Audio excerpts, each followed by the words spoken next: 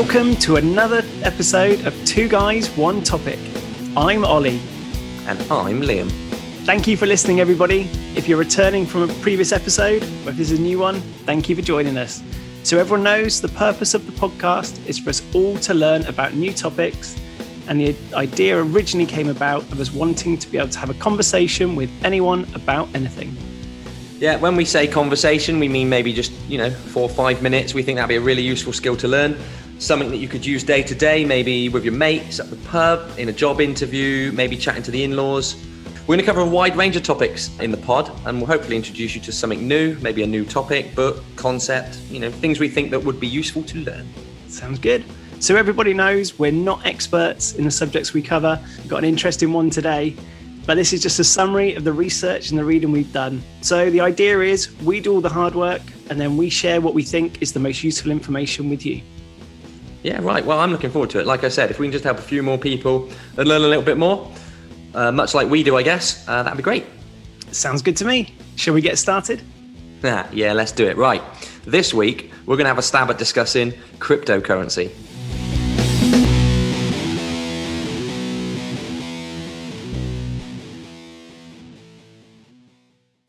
So then, Liam, cryptocurrency. As usual, we've had a week to go away, learn the subject and come back and share all of our knowledge with everybody on the topic. Like we always do. Do you just want to let me know your thoughts before you actually started to get into the research? Sheesh.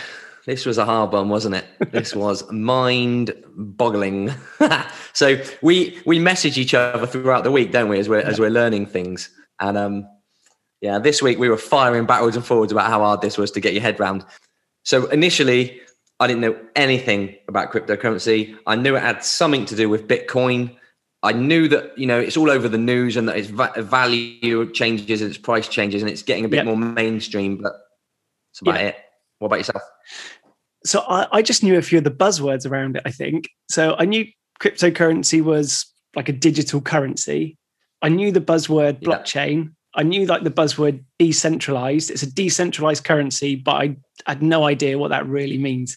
And so, yeah, like you say, when we started to get into this, you can get very technical and very deep with it. So we're going to make sure today that we cover enough of this subject, enough of this topic, so that you can hold a sensible conversation with somebody about it. And at least know what it is people are talking about.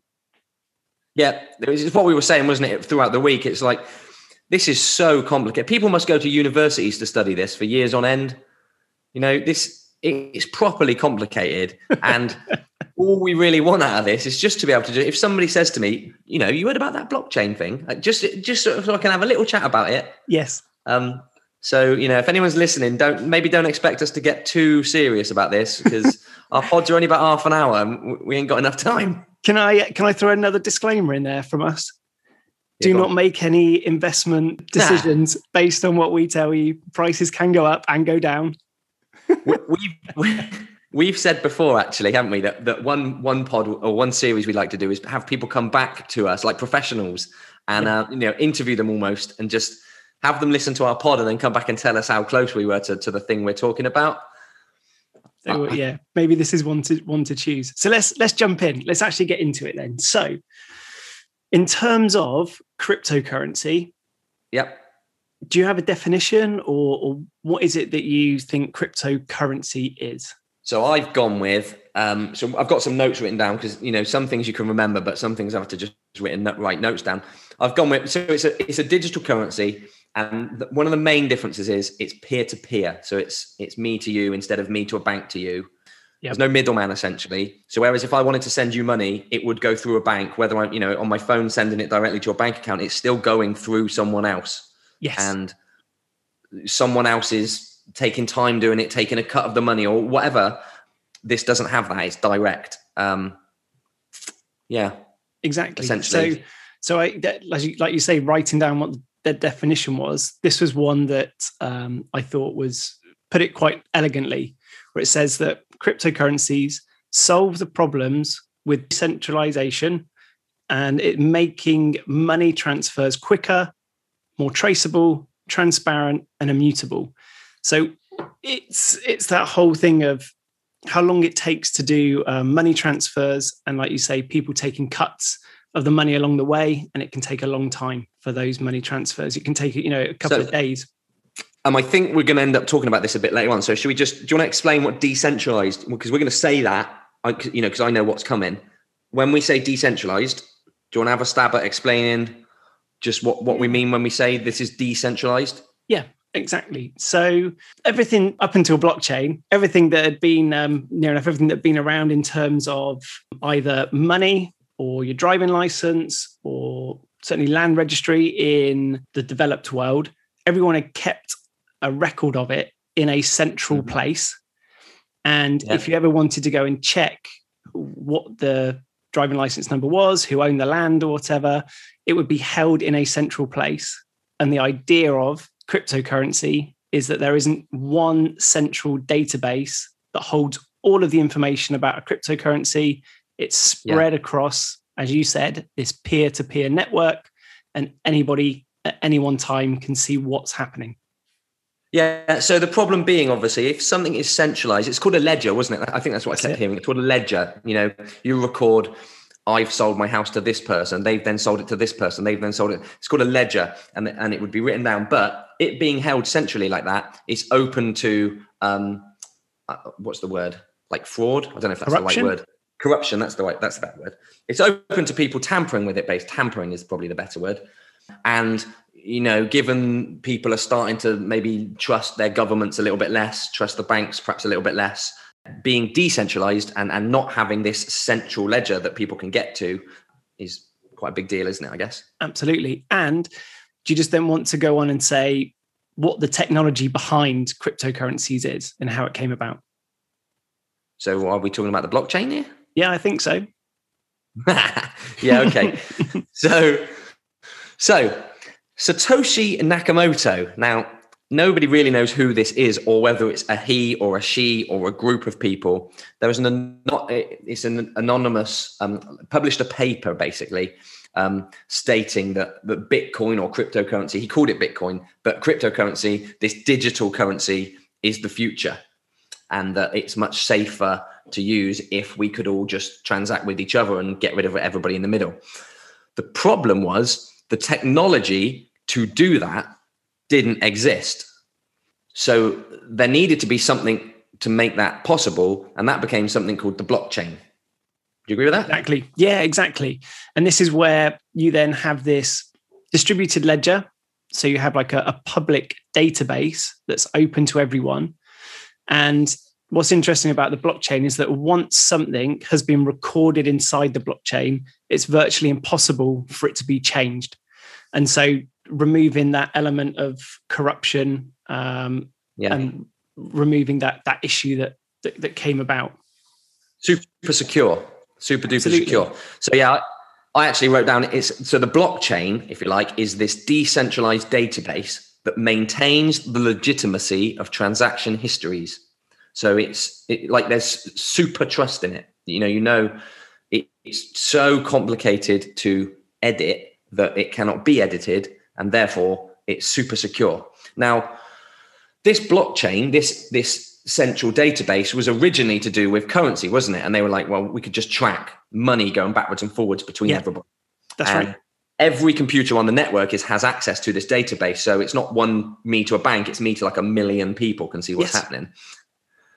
So where it started out as a financial thing, obviously the technology, everybody realized it can be used for other things. So like you said, what do you say? Driving licenses, title deeds of land, medical records. Yeah. It's not just Bitcoin. When you say blockchain, the blockchain isn't just cryptocurrency, but it came about because of cryptocurrency. Yeah, that's right. So cryptocurrency couldn't exist without the blockchain. The blockchain is in place, and people have since realized that there's a lot of other uses for how they could use the blockchain. And what the blockchain does is it because it timestamps every record and keeps a track of what has happened, you can then use it for things like medical records, land registry, and know in full confidence that information is accurate and hasn't been tampered with. I read a a nice analogy, I think, about trying to explain blockchain and how moving away from a centralized approach to a decentralized approach. And that was comparing the Encyclopedia Britannica. So I used to have that. Did you? Yeah. Did you see this one? The last issue of the Encyclopedia Britannica in 2010. They had 100 editors and 4,000 contributors to it. So, this is the world's encyclopedia of what's going on, and it's reliant on really 100 editors. So what are they saying they condone in history, or what they approve, what they're putting in, condemning, or, what actually goes in there is down to those 100 people, basically. Whereas now, a decentralized version of the Encyclopedia Britannica is Wikipedia. So this is where you've got everyone around the world. It's open. You've got 130,000 editors instead. And the chance of somebody going rogue is so small because it's public. Any edits that are made are public and they can be verified by anybody else. Yeah. So talking about that verification, when an edit is made, everybody has to agree it. So everybody on the network. So, if you've got a network of whatever, millions of people, everybody needs to agree that the thing, that I sold you this for this. Yeah. And everybody needs to agree that that is legit. Exactly. So it stops. Yeah. Fraud or corruption. Yeah. It completely stops that fraud and corruption. It also, I was reading about when Bitcoin came about, partly was around the bailout that happened with the financial institutions in 2009, when there was a load of money that was just written off in terms of debt, or banks were bailed out. They're effectively given money, so more money was printed, and that means that at the time somebody must have decided that there's more money needs to be pumped into the system, and they changed what the record, the total amount of money was, because they had the power to do so. Yeah, which makes the money that you've got worthless or much less. Yep, creates inflation. They did it in Venezuela? I think it's that's what I was going to say, Venezuela. And did you see the thing where they weigh, at one point they were weighing money? Yeah, because the Venezuela, the government or the central bank, or I don't know that part. They just printed more money, so the money became not worth anything. So it became they just weigh it instead of counting it. It was crazy. These crisps cost 4 kilos of paper, I guess. Yeah, exactly. So that was. So to recap, then, cryptocurrencies, they work on the technology of blockchain, and blockchain is a distributed ledger. So it's like a public database that everybody has access to, rather than it being in one central place, because, each bank, they have their own ledger, they're keeping their own records, and you can't see into them. You don't know what they're doing with the money. Yeah. Whereas and they can do what they want with them. Is public. Yeah, cool. Exactly. And everybody can see what's happening at all times. So dodgy things don't really happen, which means your money or whatever, it doesn't have to be money. That's what, when, these businesses realize there's other things. It's a bit more safe. So shall we try and get into... Are you thinking what I'm thinking? I'm thinking, let's try and crack this. So do you want to have a stab in 5 minutes of explaining how the blockchain works? Well, let's work together on this. So let's have a look at blockchain in relation to cryptocurrency then, and sort of how it came about. So looking at, Bitcoin was the first cryptocurrency, and is quite synonymous with, if we fall into saying Bitcoin, we could easily just be referring to any cryptocurrency. I think that's probably fair to say. Do you think? So I think, from what I understand. Yeah. So we know that, Bitcoin was the first currency that removed the need for a central authority and was able to be held on a public ledger so that everyone could see it. Obviously just said about the Wikipedia example there, where it's a peer-to-peer network. And there's a few things that cryptocurrency needs from their blockchain. One of them being cryptography, which is where the word comes from for cryptocurrency. And this is where you're solving a mathematical puzzle do you want to say about the puzzles? Yeah. Okay. So when a transaction's made between two people in the blockchain, it's broadcast to the entire network. So I'm going to sell you something that goes right. Liam's selling Lonnie something, it goes out to the whole network. It needs to be verified, that transaction, before it can be official, like we were saying. It gets verified. It gets given it's called a hash, which is like a 64-digit number, I think, with some letters in as well. Yep. Alphanumeric. And to get that 64-digit hash, you have to do some super, super complicated cryptographic solving, I guess, using really, really high-powered computers and things. And what happens is, you might have heard of the term Bitcoin mining or mining Bitcoin. These people are called miners. And as soon as our transaction goes out to the network, all of the miners race to try and work out what the 64-digit hash would be for our transaction. And then once they've solved that using some quite complicated algorithms that we don't stand a chance of explaining, they share the hash or the answer to the puzzle to the network. Everybody verifies it because it's really easy to verify, but very hard to solve. Yes. And then as soon as it's verified, it gets stamped. It's like a fingerprint. That number just sticks with our transaction forever. And the term that they give for that is proof of work. So it's a proof of work algorithm. And if you manage to solve the maths problem, which takes, as Liam said, it takes huge computational power.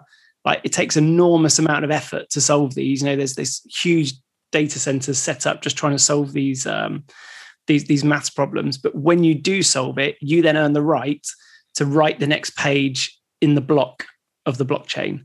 And for going to all that effort to do that, you get a reward.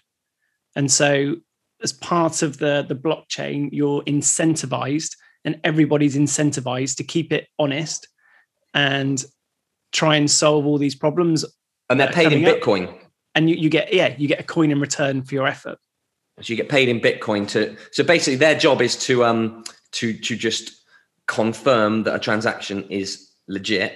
They do so by solving this puzzle. This puzzle gives us a fingerprint, which like a hash, that gets put in the next block in the chain. So the chain would go, I bought a house off of Jimmy, one block.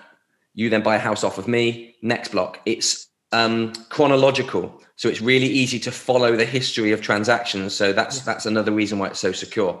You can just go one to the other to the other. As you get further along the block, solving that puzzle gets harder and harder and harder. So, it's even harder to sabotage it, I guess. Yes. Yeah, that's right. And then exactly as you said, once you've solved the problem, it gets pushed out to the network. And then the network then verify that, which like you said, you can do very quickly. And then you then have a consensus across the network that, yes, that is the right answer to the puzzle. Create another block in the blockchain, and then it all starts over again. Yeah, and that block is now you own the house, for example, until you want to sell it. And then there's a new block on the end. And this is why it's so hard to have fraudulent activity on it, and why it is so secure. Because once you've solved, or even if you claim to solve a puzzle, if you claim to have solved a maths problem and you've got the wrong answer and you distribute it to the network, you won't get that consensus. And you need over because everyone will just say no. Yeah, you need over 50% of the network to say yes, that is the right answer. So the other way around, if you were trying to do something fraudulent or dodgy, you would have to get over 50% of this peer-to-peer network of millions of machines around the world agreeing to your fraudulent activity, which is near impossible because people are incentivized to keep it honest and to keep it working as it should do. Okay. All right. So does that make sense to you? Yeah. Well, I mean, it makes sense to, yeah, sort of. Could I hold a conversation about this now? Probably. Do I know the exact ins and outs of it? Maybe not. Maybe I need a bit more than a week. But so Does it have any value, Bitcoin? Then what did you find out about that? Because that's obviously one of the biggest things at the minute. Yeah, everyone's all about it. So I guess this partly goes back to why does anything have value? And like, if you like the money, the pounds or dollars or euros that's in your pocket today, they've got value because we decided that if I give you £100, you will give me something in return for £100. So it's originally it was linked to gold, wasn't it? Money? Yeah, it was part of the gold standard. Part of the gold standard years ago, and £100 would be worth that same amount in gold, and that from years and years ago. Whereas cryptocurrency, it has no intrinsic value, so it's on the belief that it's almost going to be worth something, and there's more hype around it. People buy it because they think it has value, but because everybody thinks it has value, then it has value. And maybe there'll be a day when people stop thinking it. And that's one of the reasons why Bitcoin is so volatile. I mean, it's gone up massively over the years. Like, it's in terms of a financial asset, it has gone up and up and up, but it's very volatile with huge spikes up and down in its value. And that's because you can have like individuals sway the price on it. I know Liam, you were telling me a story, right? Well, people have probably heard this story, but maybe not everybody. So Elon Musk off of Tesla has got lots of sway, right? What he says, people start believing and rightly so. He's super, super successful. On the down low, they secretly, didn't they? They secretly invested or bought 1.5 or 1.4 billion dollars worth of Bitcoin. Yep. In January 21. And then in February 21, told everybody that they had done that. Now, the minute they told everybody they had done that, the value of the Bitcoin jumped nearly 20%.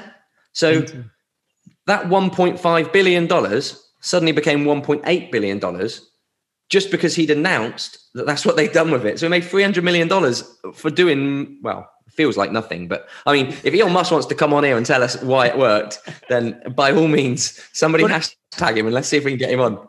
Do you want to know something that I'd read about it is that in relation to Tesla, is that they made more money with their buying of Bitcoin and it soaring up in value than what they did in selling cars in the whole of 2020. Just not surprised, but they didn't have to do anything. It's just that's when you're talking about the volatility of the price. If one day he were to come out and say Bitcoin is stupid or worthless, it would become worthless or it would just drop in value. If he were to bet that Bitcoin dropped, he might know. Is that insider dealing? I don't know. If he were to bet that it dropped in value and then 6 weeks later came out and said as much, then it would. I don't think at the moment you're able to short Bitcoin, which is betting that it goes down, which is why it's just got this continual rise, because it then just appeals to optimistic investors. Who will then just always just think, it's going to keep on going up and up. What was the other thing in terms of Bitcoin, Liam?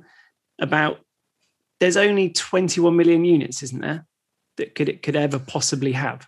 Yeah. This is where I'd be quite happy for someone to come on and just explain this to us. When it was first set up, in its programming, there are only ever going to be allowed 21 million Bitcoins. Now, the Bitcoins only come from these miners validating transactions, right? So every time they validate a transaction, they get some Bitcoin. The amount that they get paid halves every 4 years. Okay. And actually online, there's a Bitcoin countdown and it tells you it's like 1,000 days from now, it's going to half. Okay. So the minute they're getting, 6 Bitcoins for every transaction they verify. Yep. And then it will become 3 and 1.5 and so on and so on and so on. And so far, they've mined about 18 million Bitcoin. I think it might be 18.5 million Bitcoin. Yep. So there's 3 million to go, which sounds like, it'll be done by tomorrow. But because they're halving it every 4 years, it's actually going to take about 100 years at the rate we're going to finish mining the Bitcoin. Yes. And I read that was maybe based on today's computational power, and it might actually speed up if computers continue to get quicker and quicker. But we're still a long way off, like you say, going from 18.5 to 21 million units. And that's us only talking about Bitcoin. I mean, everything I read and watched this week, I didn't really watch anything on anything other than Bitcoin. So, there's that doggy coin or whatever it's called, and altcoin was the second one. And I don't really know much about that. So, if you're listening and you know something about it, by all means, let us know. And, but there are thousands of cryptocurrencies that are available and out there for people to trade. So people have since seen that Bitcoin has come about, and they've maybe seen that there are ways to improve it or make it quicker. Yeah. And so they've come up with their own versions of cryptocurrencies, which is why there are thousands of ones out there. But just coming back to its value, so that in economic terms, its usability and scarcity, I think, so I did an economics degree. Usability and scarcity drives value. And so the scarcity is people knowing that there's a limit to how many there will be. Yeah. What is missing at the moment in terms of that real value is the usability. So if Tesla all of a sudden starts saying they'll accept Bitcoin for their cars, then it will, people will see that there's a real value in it, and they can actually exchange proper things for it. And it will go for more value, and Tesla will make more money. All they got to do is announce they'll accept it, and suddenly they got more money. Exactly. Right. Nice. That's pretty cool. So, got a name for it. The two guys, one topic takeaway. The two guys. So just a little fact, something that you might remember, so that if you were sitting in the pub having a pint and somebody mentioned Bitcoin or cryptocurrency or the blockchain, you might be able to go, oh, got a little fact for you. And when they ask you, make sure you tell them you listen to this pod. So do you want to go first? Yeah, I can tell you. So my two guys, one topic takeaway this week is on the 18th of May, 2010, there was someone called Laszlo on Reddit asked if anyone was willing to sell him a pizza for 10,000 Bitcoins. So you've got to remember, this is back in 2010. It hadn't been around too long. This is the world's most expensive pizza ever, because at today's rate, that pizza would cost around $500 million, which is mental. Imagine being Laszlo now and thinking, geez, I gave 10,000 coins away for a pizza. Yeah, but he might have had 30,000, so he might be sitting on $1 billion, so it don't matter. Right. So that's my two guys, one topic takeaway. What's your two guys, one topic takeaway? So we were saying earlier about the Bitcoin mining and that it's vast computer networks having to do this. If you took the whole Bitcoin mining network, so every computer or, I don't know, server, I don't know how it works, all of them together, mining these Bitcoins over and over again, trying to get these Bitcoins to come out. They consume so much electricity in a year that if they were ranked as a country, they would be the 40th highest user of electricity in the world. There are only 39 countries that use more electricity than the Bitcoin mining network. Nice. Yeah. I like that. Unbelievable. Good work. So, I mean, I was thinking of mining some Bitcoin on my little computer here, but it turns out it's unlikely. Or I meant to say this earlier because it's just a quick maths thing. The chance of actually successfully getting this code, getting the hash and solving a Bitcoin, solving this problem is 1 in 6 trillion. So you have super no chance. So nice. Well, I think we should probably wrap it up then. So what, after a week of research and going through it, compared to your starting point to where you are now, what are your opinions after the research? Right. On a very simple, scratch the surface level, I think I understand it a little bit more. I definitely know a little bit more about it. But I mean, you could really research this for years, I reckon. Could you hold a conversation with someone about Bitcoin? Yes. If my wife decided to run away and I had to meet a new in-law at the pub, I would, and he happened to be a Bitcoin investor, I might be able to I might be able to talk to him for about half a pint's worth, something like that. Nice. 5 minutes maybe. So it's work then. It's work. You could hold a conversation with someone about crypto. Yeah, I think I could. So at least I know now. I knew some buzzwords, and I know a little bit behind what those buzzwords are now. And like you say, within a week, we've been able to scratch the surface of this. You could go really deep and really technical, but I've really enjoyed it, and I could definitely hold a conversation now, I think. Lovely. All right then. Great stuff. Upwards and onwards. If anyone wants to get in touch with us about this, please do. We'd love to hear from you. Otherwise, thank you very much for listening. Definitely. Yeah, thanks everybody. Thanks very much for listening. We hope you enjoyed it as much as we did. Get out there and share some knowledge.